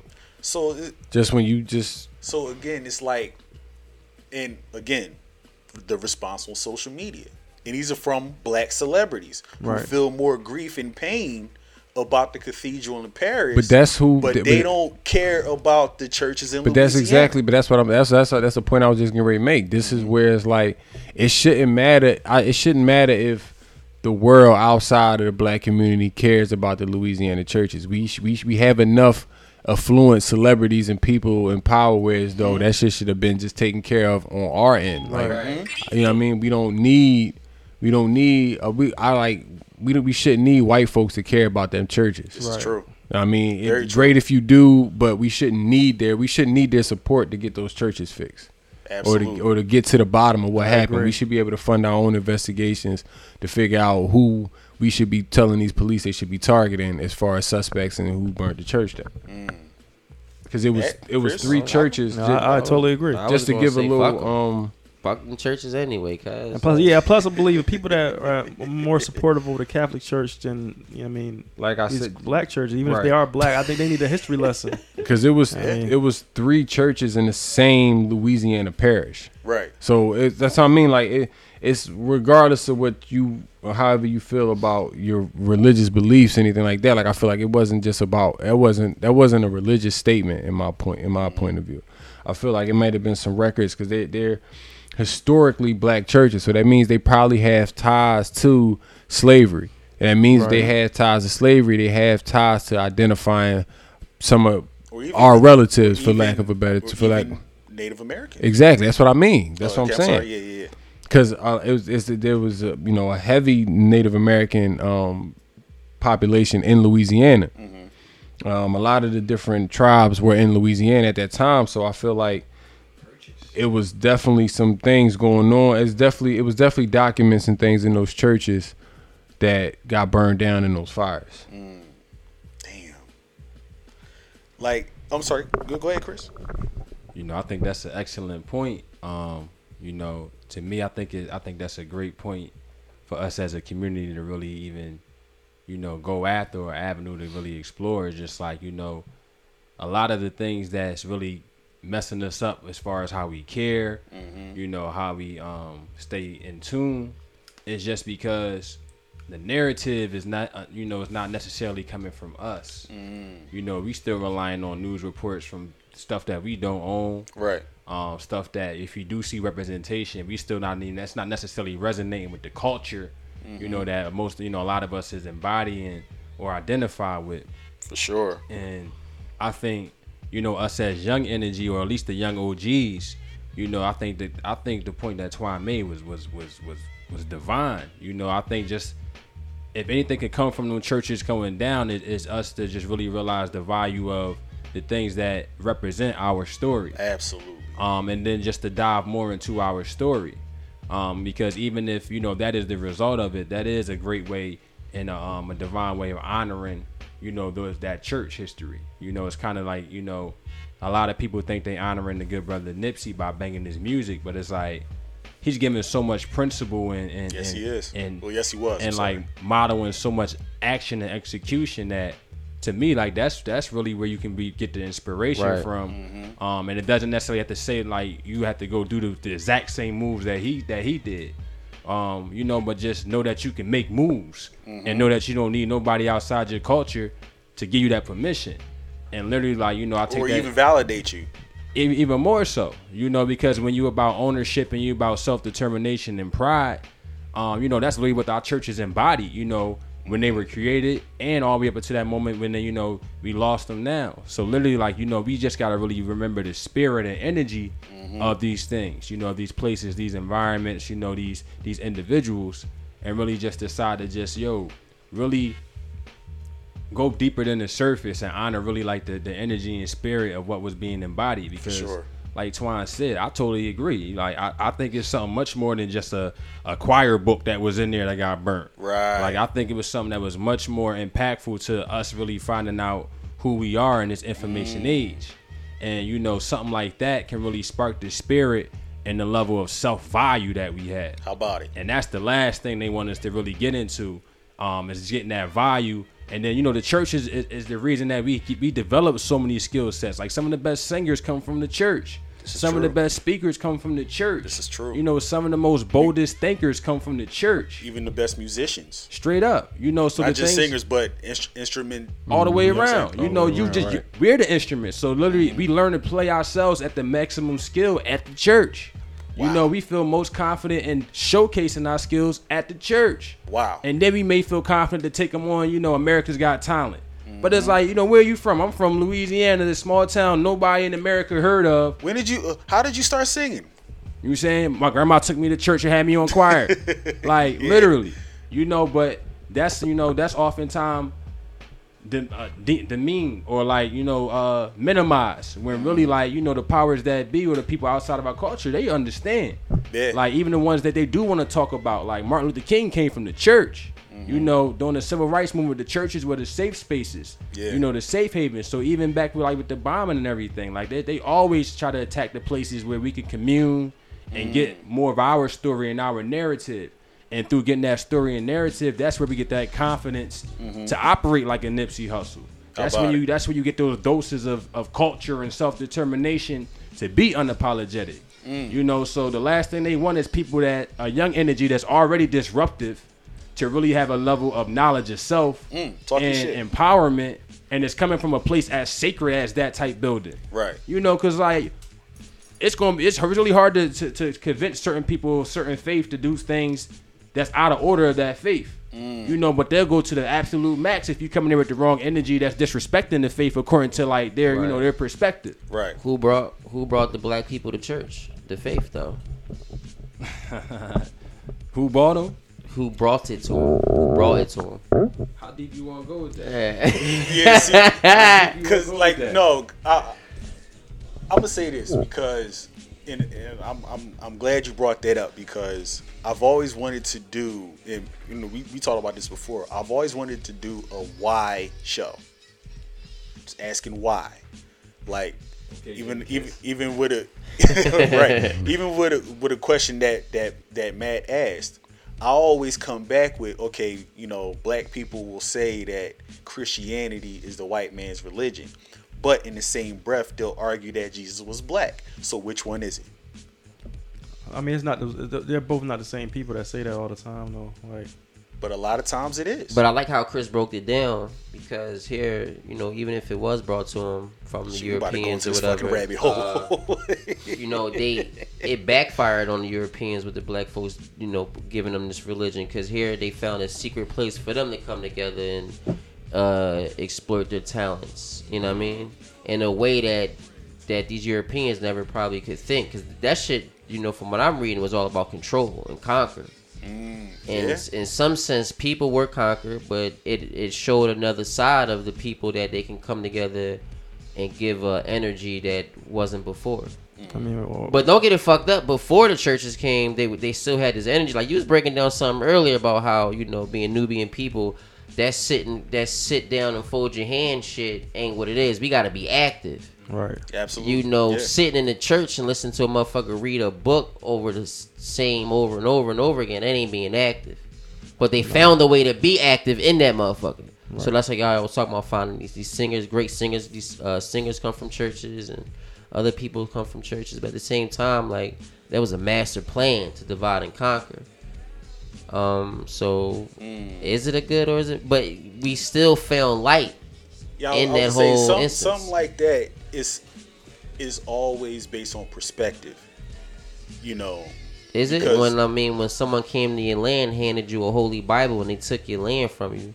No, I'm just talking about just the like what Chris was talking about, like the overall concept of the church, and just what you said, like what you just said about religion. It's all about perspective. Yeah, because how many different religions is it? So we're over 500. It's a lot. Over 500? More than that. Yeah, it's a lot more than that. That's crazy. But what I mean, like, you know, it's a big three. You just talked about the church, like, or the church could be used as a means to divide and conquer. Right. But Chris just said that the church is the safe haven for us to go to, either to worship, to network, or even just to learn how to be active. You know what I'm saying? I mean, it had to be the place where they had to do that. They had no other place to go. Yeah, I think that's just a sign of our ingenuity. Like, I mean, we can adapt to anything. So no matter where you put it, motherfuckers made the best out of it. Like the boy that's in online now, that he's in jail making. He got a clothing line in prison. Talking about the boy that be dancing and shit. Yeah, shit crazy. Wait, who? Yeah. The light skinned boy. He looked like he from Bone Thugs. No, not him. Some other boy. Yeah, he got like a whole clothing line in prison. Like he cutting pillows and the beds and like the plastics and shit. And he's making t-shirts. Yeah, using staples and dental floss. Dental floss. Wow. Shit. Okay. Yeah. That shouts to Malcolm dropping that gem right there, man. That's another piece of black history that's taking place every day. And it's literally letting you know, it's like, as much as they try to trap our minds and our body, man, it's like when your spirit is tapped into something greater than you. Cause like that's like not even try to put it on me, but like I look at myself, I just represent something bigger than me, and I choose to acknowledge and decide to be a representative. Yeah, for sure. And because of that, like, and I feel like every great leader, anybody that just came with a message, whether you had a big following or not, you just choose to tap into something greater than you. Like even Beyonce say, like, when she get on stage, she go into this zone where it's like that's how Sasha Fierce came out. Like, she's tapping into something greater than what she know as Beyonce. Now, great segue with Beyonce. It's funny you said that. It's so funny you said Sasha Fierce. Because Sasha Fierce was apparently not in that fucking studio when she made this remix or this remake of Frankie Beverly and Maze's "Before I Let Go." I the fuck was that? I mean, I think she did an okay job. It's just the fact that Frankie Beverly and Maze did an excellent. That's just a priceless, untouchable song. Yeah, you don't like. And this is the thing when it comes to music, you don't touch a cult classic. Yeah, you do not fucking touch it. Yeah, some things just you leave it alone. It's like when you want to tear down certain buildings in the city. Nah, that's a historical landmark. Just leave it alone. You gotta build around this joint. Right. I really feel like a lot of songs should be looked at as historical landmarks. I agree. You shouldn't be allowed to sample it. You should not be able to sample it. You should not be able to cover it, remake it, put your own full semi half with a dip, twist, and all that other Ringling Brothers shit. Right. You should just leave it alone. And what she did, and I saw the hashtag of "Before I Let Go" challenge on Instagram. And I'm like, stop with the bullshit, please. Please. Like, Beyonce, hey, you a sister, and right on. But I gotta hold you accountable for that bullshit. Right. I mean, just because you Beyonce, look, Beehive, you can give me all the smoke. I don't give a fuck. I'm not going to respond anyway. So shoot away. But I mean, shit is shit. Like we gotta call her on that. I'm sorry. Shit is shit. We gotta call her on that. Right. So what y'all think about that? I mean, I look at it as you gotta, Inga, what up? Being I'm a logical thinker as best, and as often as I can be. And for the nature of the business that she's in, and the fact that she still wants to be in that business in the lane that she is in through like singing, being an artist, she got to tap into the people that's going to pay to really keep her in that business. So the people that's gonna do that most like unapologetically is some people that have no idea really and truly how valuable the original song was. Right. You feel me? Like especially these motherfuckers that's listening to her. Some of the young energy that's tapping in is just still fascinated by the big. You saying the fact that how many tracks is on that joint? Like on Beyonce, I think it said like 40 tracks or something. Like she did an unorthodox amount of tracks for this album. For her latest album. That's what I've heard. Like I heard it's like you saying it's a bunch. Like it's not like a 10 track or a 17 track type joint. Yeah, she did a lot of tracks. She did like you saying like 20 plus or something like that. All right, I'll say this, and this is just me being a music head and a lyric purist, right? I hope a lot of these songs on this album are thought provoking, because a lot of her music ain't that thought provoking in my eyes. Well, a lot of her lyrics. I would say entertainer. No, I would say that she does a phenomenal job of interweaving like the like certain subject matters with the like with like seemingly unimportant lyrics, because if you listen to a lot of the tracks off her album, her and Jay-Z album, okay, like they was talking some shit on that joint. Heard About Us, Friends, the Black Love. That just shit. They was, she like I was listening to it like, damn. I gotta digest that album. I'm like, yo, her verses is better than Jay on it. Her verses is better than Jay-Z's on these joints. Like if you go listen to them, like she was talking. It's just she's very good at making popular music as well as interjecting like dope material in those lyrics. It seems like she's not really talking much, but you gotta kind of listen to it a little more and see where she's coming from. You gotta read between the lines with. Yeah, like she's not gonna go. Okay. She's not gonna be straight up like NDRE or somebody that's more in your face with what they talking about. Cause she got she know how to sell records. Yeah, I would put it. That's the best way to put it. She knows how to sell records. I mean, and I'm not. Because she's not. Knock her. Because she's not talking like you listen to most R&B from the women's perspective right now. It's all the same shit. Yeah, like and it's been like that for like the past 15 years. Right. So I would say she's not like all right. She'll come from the perspective of like, all right. Let's say when she was with the Lemonade joint, where she was talking about how Jay-Z cheated on her. Yeah. All right.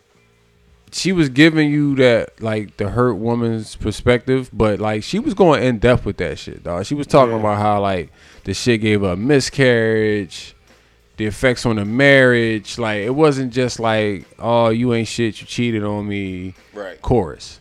Right. You know what I'm saying? Like it was dealing with like more drama and more like of the underlying issues that come from infidelity. So it's like she's just very good at making a song. She's very good at making a popular song. She's very talented. I'm not going to knock her hustle real quick. I'm not going to knock her hustle. What are you saying? All I'm saying is, for me, in order for me to tune in, I really need more originality in her subject matter.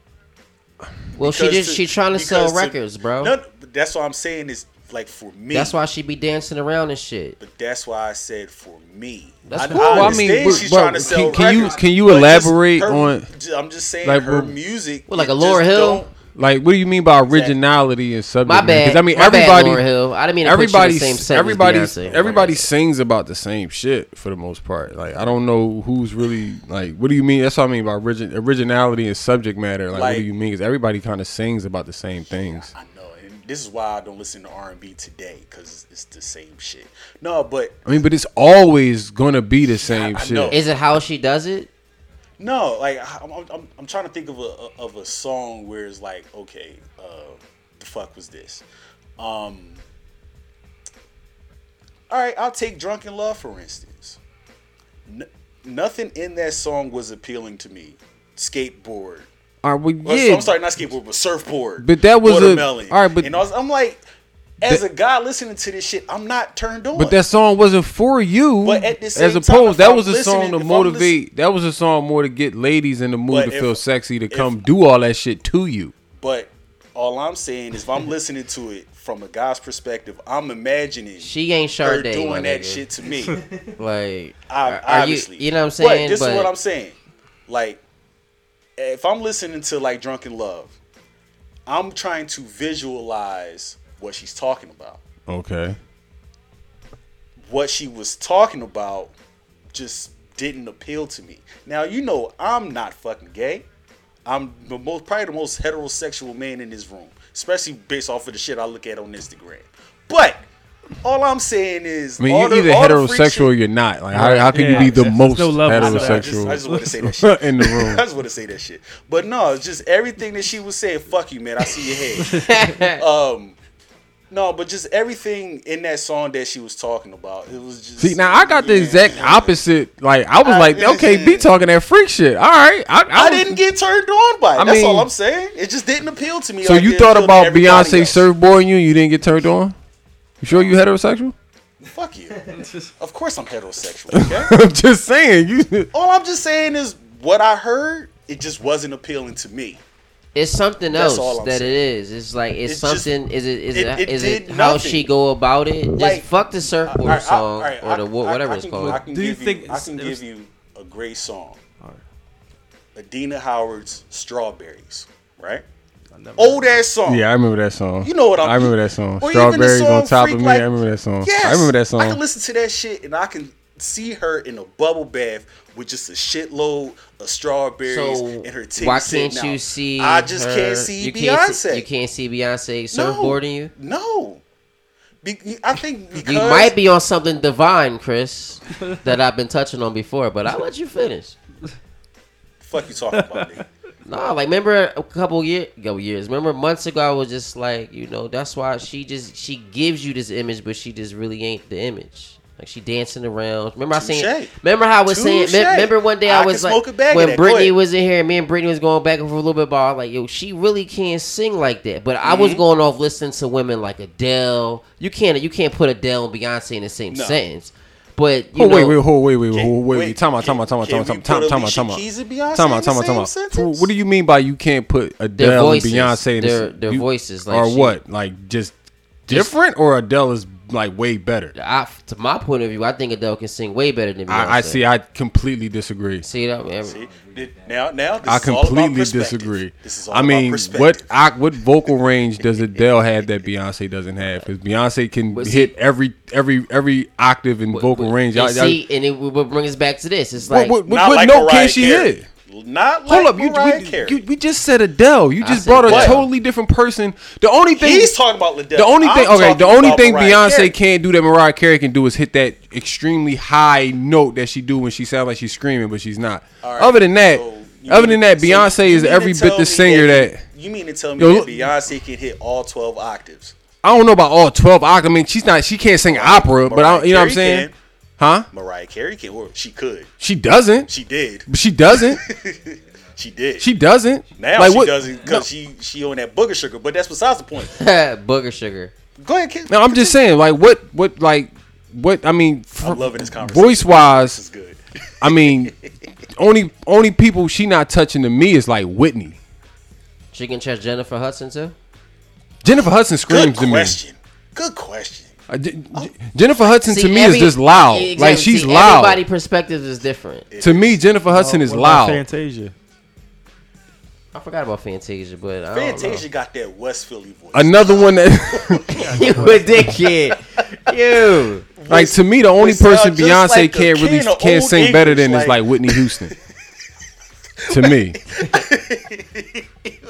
That's it. Just Whitney. To me, I don't. That's the only person I don't think she can sing better than is Whitney Houston. With you on that. That's the only person I don't think she can sing better than is Whitney Houston. I agree with you on that, but at the end of the day, this conversation really is a nature of perspective, because isn't it always? Good point, but like I said, with Beyonce, my perspective, it like when I heard the surfboard song, or like if you gotta go listen, like you gotta truly appreciate her voice. Listen to like her shit pre Put a Ring on It, because that's when she really was going like for the pop charts type songs. Listen to her sing like the B-Day album. Yeah, listen to her shit before when she started putting out the Put a Ring on It and shit like that. The ring the like the shit that came out before Ring the Alarm. No. Like that B-Day album, like, I can't front. That's what I'm saying. Like if you was on my can't listen, you can't listen to that album and be like, yo, she can't sing. Like Adele, to me, like she can sing. Like I'm not saying she can't sing, but like there's different notes and ranges that Adele don't touch. That's why Adele makes the same. To me, it's like she makes the same song all the time. Yeah. I mean, like Beyonce she can flow like a rapper, but she's singing. She can give you a love ballad. She can give you a pop song. Like she can do. It's no song she can't do. There's songs Adele can't get on. She can't do. Like what? Like Love on Top. Adele may not be able to give you the Love on Top, John, like Beyonce. Like it's a lot of upgrade you. I don't see Adele. Right, really she can't do that. It's certain shit, like you can't play, like you can't really have a whole lot of instruments playing with Adele singing. You gotta give her some, like, and just give her a simple joint to follow, and then let her go up and down on that range. On that range for the most part. I got a question for this panel. In a sing-off, Beyonce or Mary J, who you going with? Mary J. Beyonce and Mary J. Mary J. Blige? Beyonce. Who else? I'm not talking about Mary Jane. Beyonce, bro. Beyonce. Not a question. All right. Beyonce. Now, Mary J. Blige can't sing, bro. Yeah, she do got. Mary J. Blige can't sing. She can't sing or Mary dance. J. Blige can't sing. Like, Mary J. Blige cannot sing. Fantasia's Old English. Mary J. St. Eyes. Mary J. Blige can't sing, bro. I'm sorry, Mary J. Blige can't sing. Mary J. Blige can't sing. Mary J. Blige is the queen of getting her heart broken and being able to connote that shit songs with that exactly shit to women all over the world, bro. That is her signature. That is her signature. All right. Okay. Shit. Yeah, exactly. That's what you get from Beyonce. You get that. I mean, not Beyonce. Mary J. Blige. You get the Mary J. Blige's feelings is hurt, and you hear that shit. Hell yeah. All right. All right.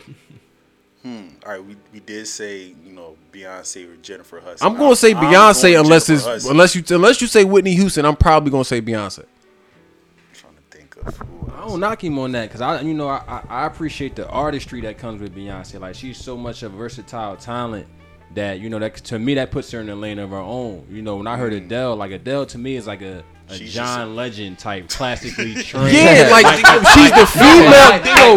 That's it. She got a voice. You said it. But you could tell that she trained the John the Legend. female John Legend. John That Legend is a pen, majored in music. There you go. He can do classical music, but niggas like Rick Ross like, yo, bring that dope ass voice though, but sing these bars like this. But we gonna be and because he rich technically forever. understand how to use a voice, he can do it, and he's not going to sound bad.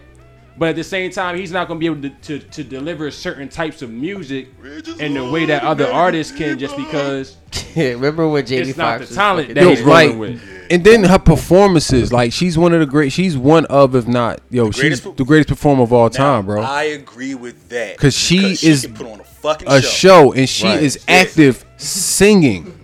She is active singing. Like there's no playback track going on. This is true. That's her singing, This is true. doing all the choreography and shit, bro. Adele can't do choreography and shit. She ain't doing that shit. See, Adele is standing center stage for the entire show. this is true. That's it. She is center stage. She might move. She might move her. You'll never see her move around on She stage. might move her head to the side on the mic. That is it. Beyonce is going from left to right, front to back, singing the shit out them songs. All right, let's go performances. Katy Real quick. Perry. Katy Perry can perform. Fuck no.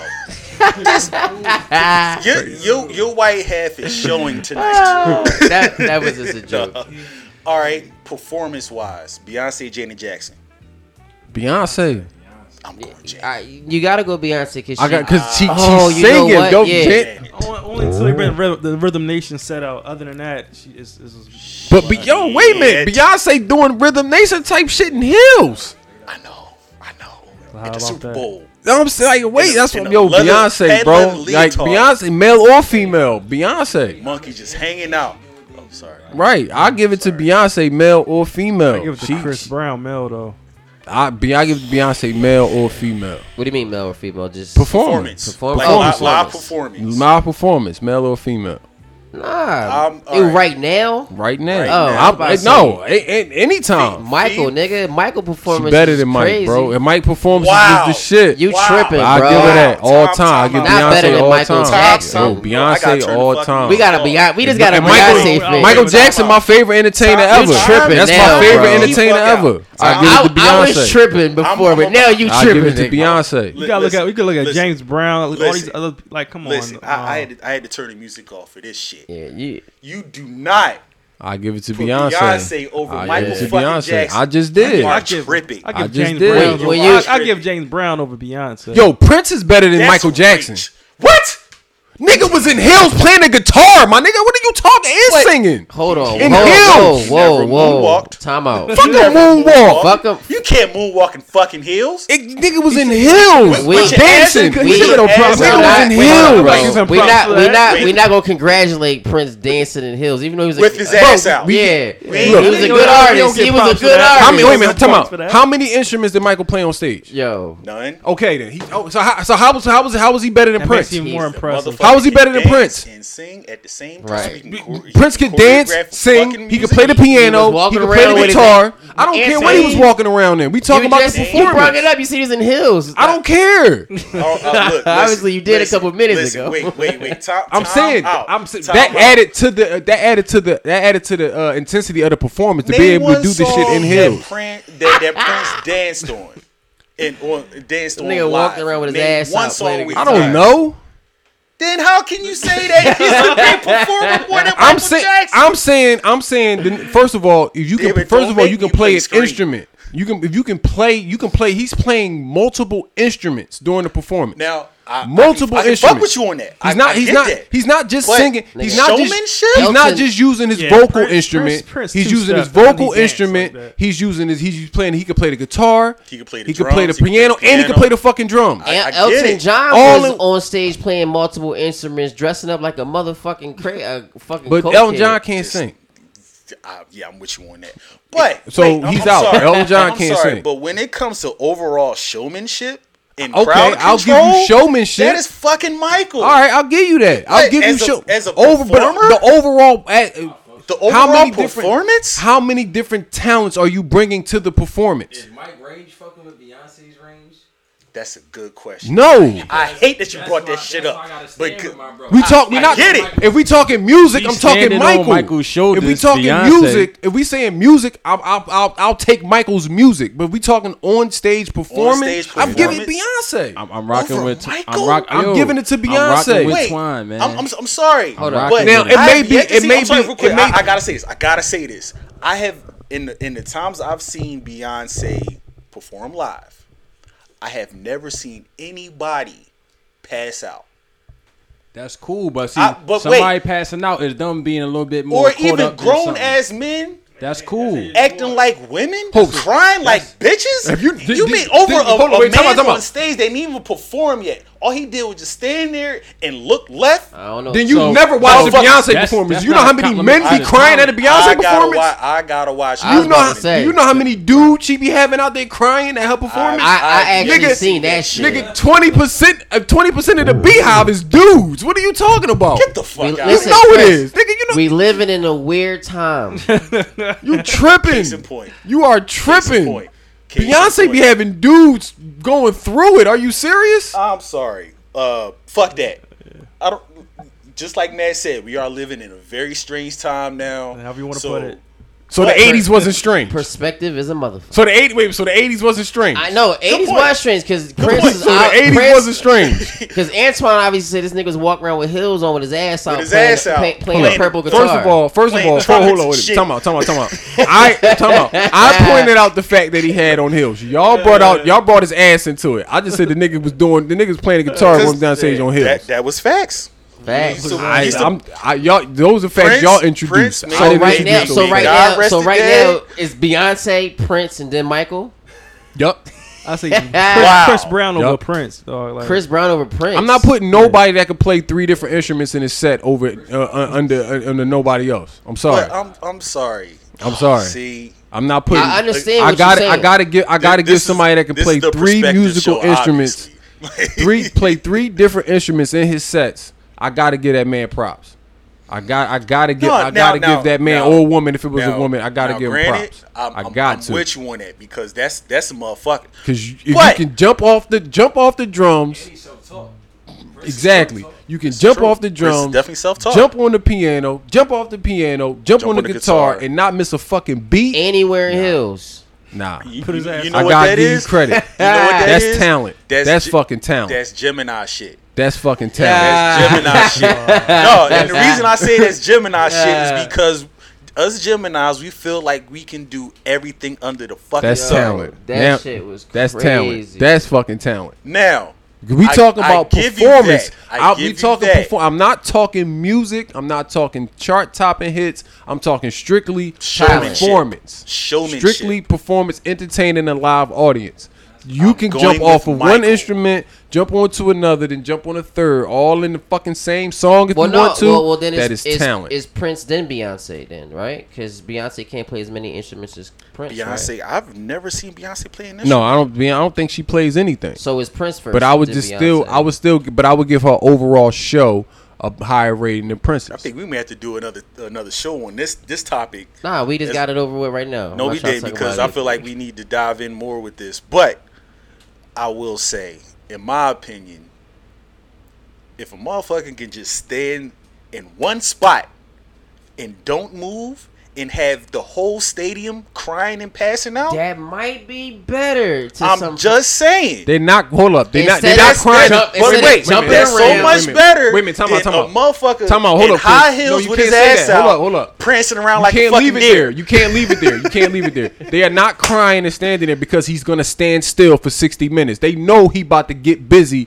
out there first. You're right. He gonna leave. Showmanship. They're acting like that because they're anticipating what they're about to see. Don't make it seem like he's standing there all that time and they just going crazy. But that they're anticipating what they're getting ready to see. That's still a part of showmanship.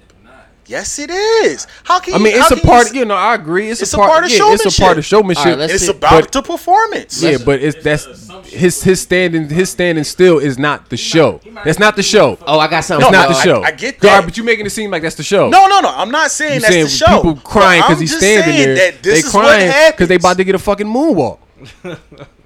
Moonwalk beats Prince around with my ass out. Moonwalk is the talent, though. Standing still is like the potential of the talent. That's called crowd control. The talent he literally did not actualize anything that he may be known to do. So it's like, I'm saying literally the reaction that the Beehive is giving, Beyonce didn't do what you just described.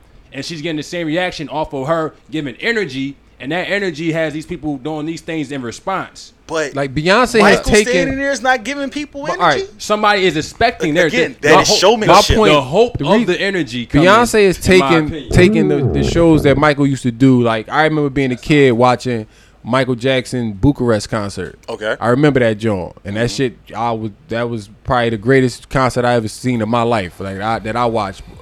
Beyonce is she's built on those Michael Jackson performances in terms of her overall show.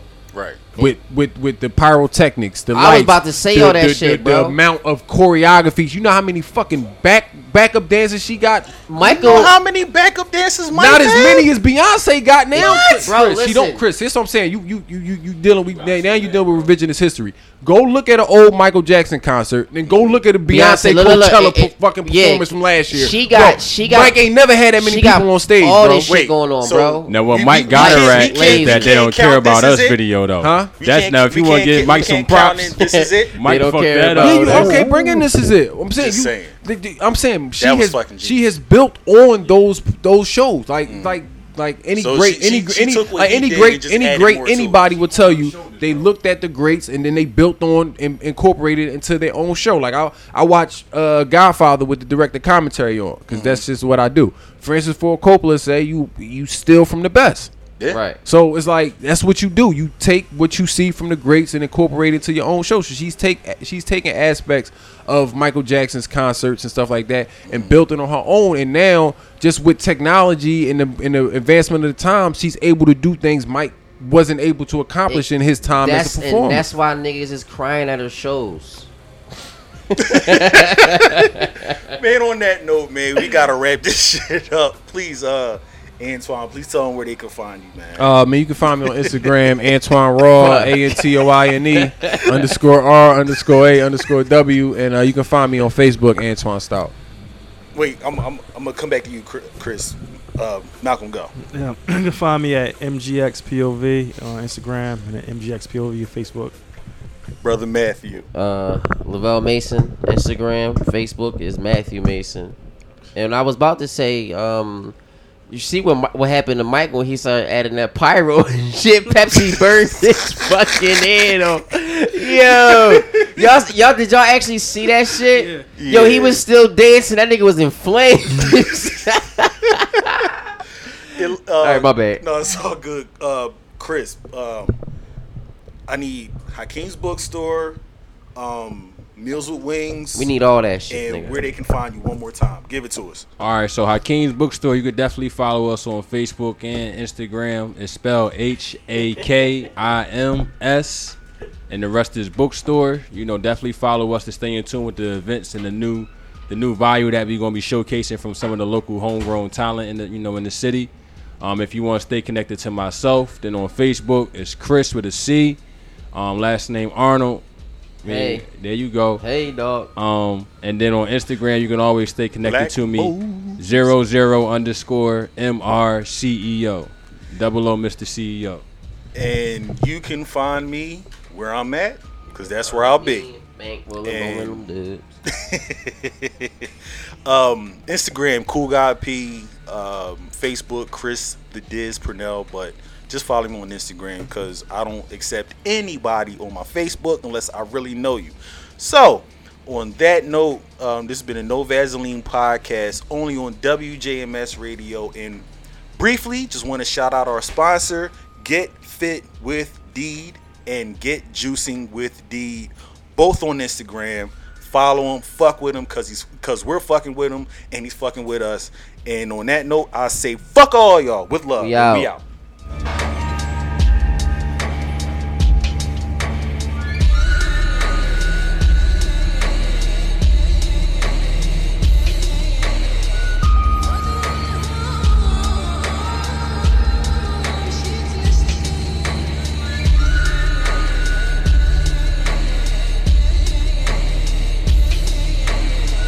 Hey, yo, what's up? What's my theme music? We ain't got one, nigga.